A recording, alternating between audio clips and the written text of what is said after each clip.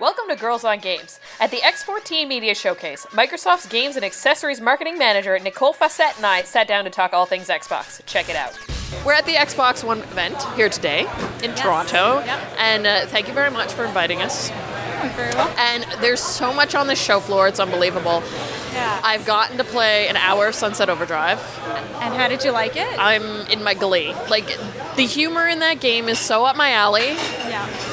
It's very dark humor, right? And it's so satirical.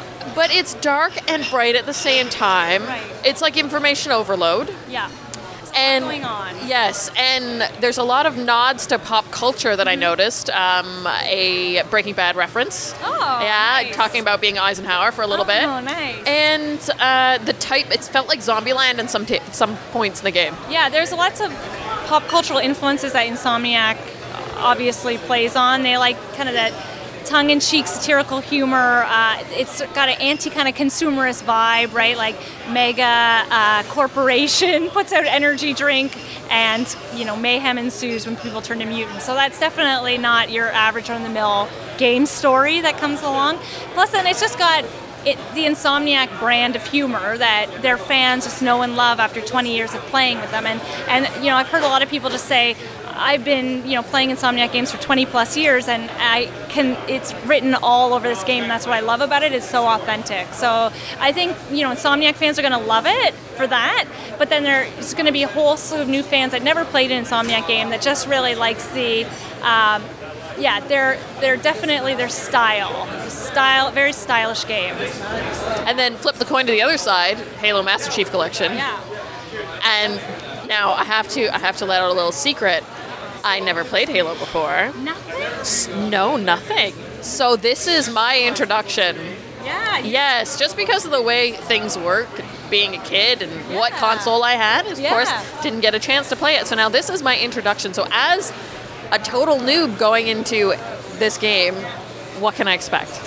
Well, you can expect to basically learn the story of the Master Chief. You will be indoctrinated into his journey. You will become a Halo fangirl after this because it's an amazing thing. So you'll get to play all 4 Halos, and I recommend maybe doing the Netflix type style binge where you just play from 1 to 4 through the entire thing. Keep it pure. So you'll get to play his entire story. You'll learn about him. You'll get to play all the original multiplayer maps. There's over 100 multiplayer maps in this product. You'll earn yourself over 4,000 gamer score, so that's a pretty sweet perk that you get.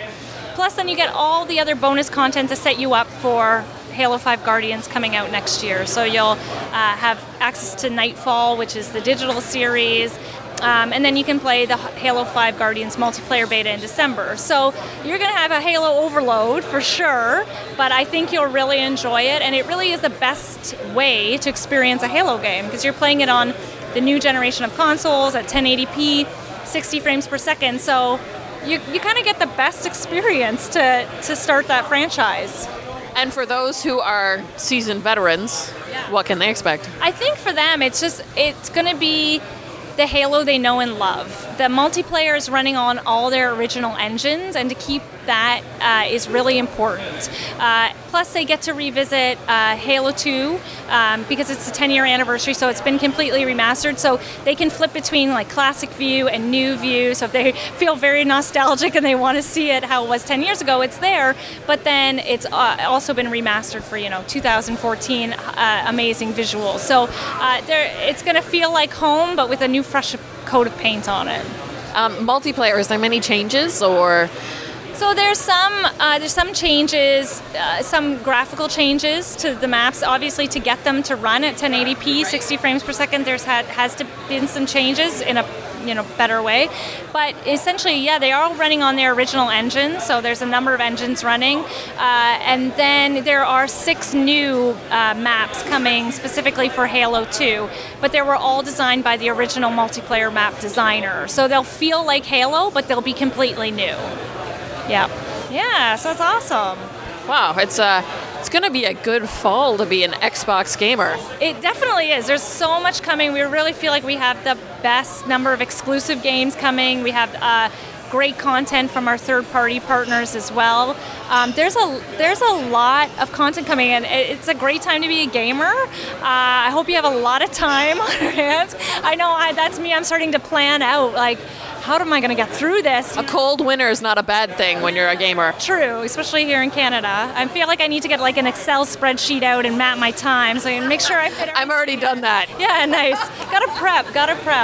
But between the few of us running the blog, we've had to sit down and be like, all right, who wants to play what? Because there is so much coming. There's a lot. It's awesome. It's never a bad thing to have too much games, right? Yeah. Never a bad thing. One thing that I'm pretty intrigued about is all the ID at Xbox games. They look pretty amazing if you want to get your indie on. What's coming out this fall? So there's a ton of indie developers developing for the Xbox One platform. Things that are coming out, I'm not sure on specific dates, as you know, indie games kind of get created by 1 and 2 person studios. Here we have some really cool games from Canadian developers. So we have Lovers in a Dangerous Space Time. Very cool kind of 2-person co-op game where you're in this spaceship and one person has to control all the turrets and another person has to drive the spaceship. So you kind of got to work together, communicate, and you have to save these space bunnies. So really kind of fun, unique game. So either that's going to make my relationship work or break it. Yeah, exactly. It depends what kind of mood you're in that day. You're like, drive the ship. Just drive the ship. And then we have Chariot, again, another 2-person co-op game where it sounds a little bit morbid, but it's actually a very cute style where you play a princess and your father's the king and he passed away. But his ghost has come back and he's not happy with where his final resting place is. So you and your fiance have to drag the king's coffin through these platforming levels and pick up jewels and riches along the way because he's got to have the best, most, exclusive resting place because he's the king. So it's very, the idea at Xbox programs really enabling amazing games and creativity from these developers that are, doing such amazing games. So it's great to see the number of Canadian content here between that and Assassin's Creed Unity. Yeah. Super stoked. Yeah. Thank you so much for taking the time to talk with me. And let's go for fall. It's going to be fun. Yeah, let's go. Starts now. Exactly. Yeah, thank you so much. Thank you. Great. Awesome.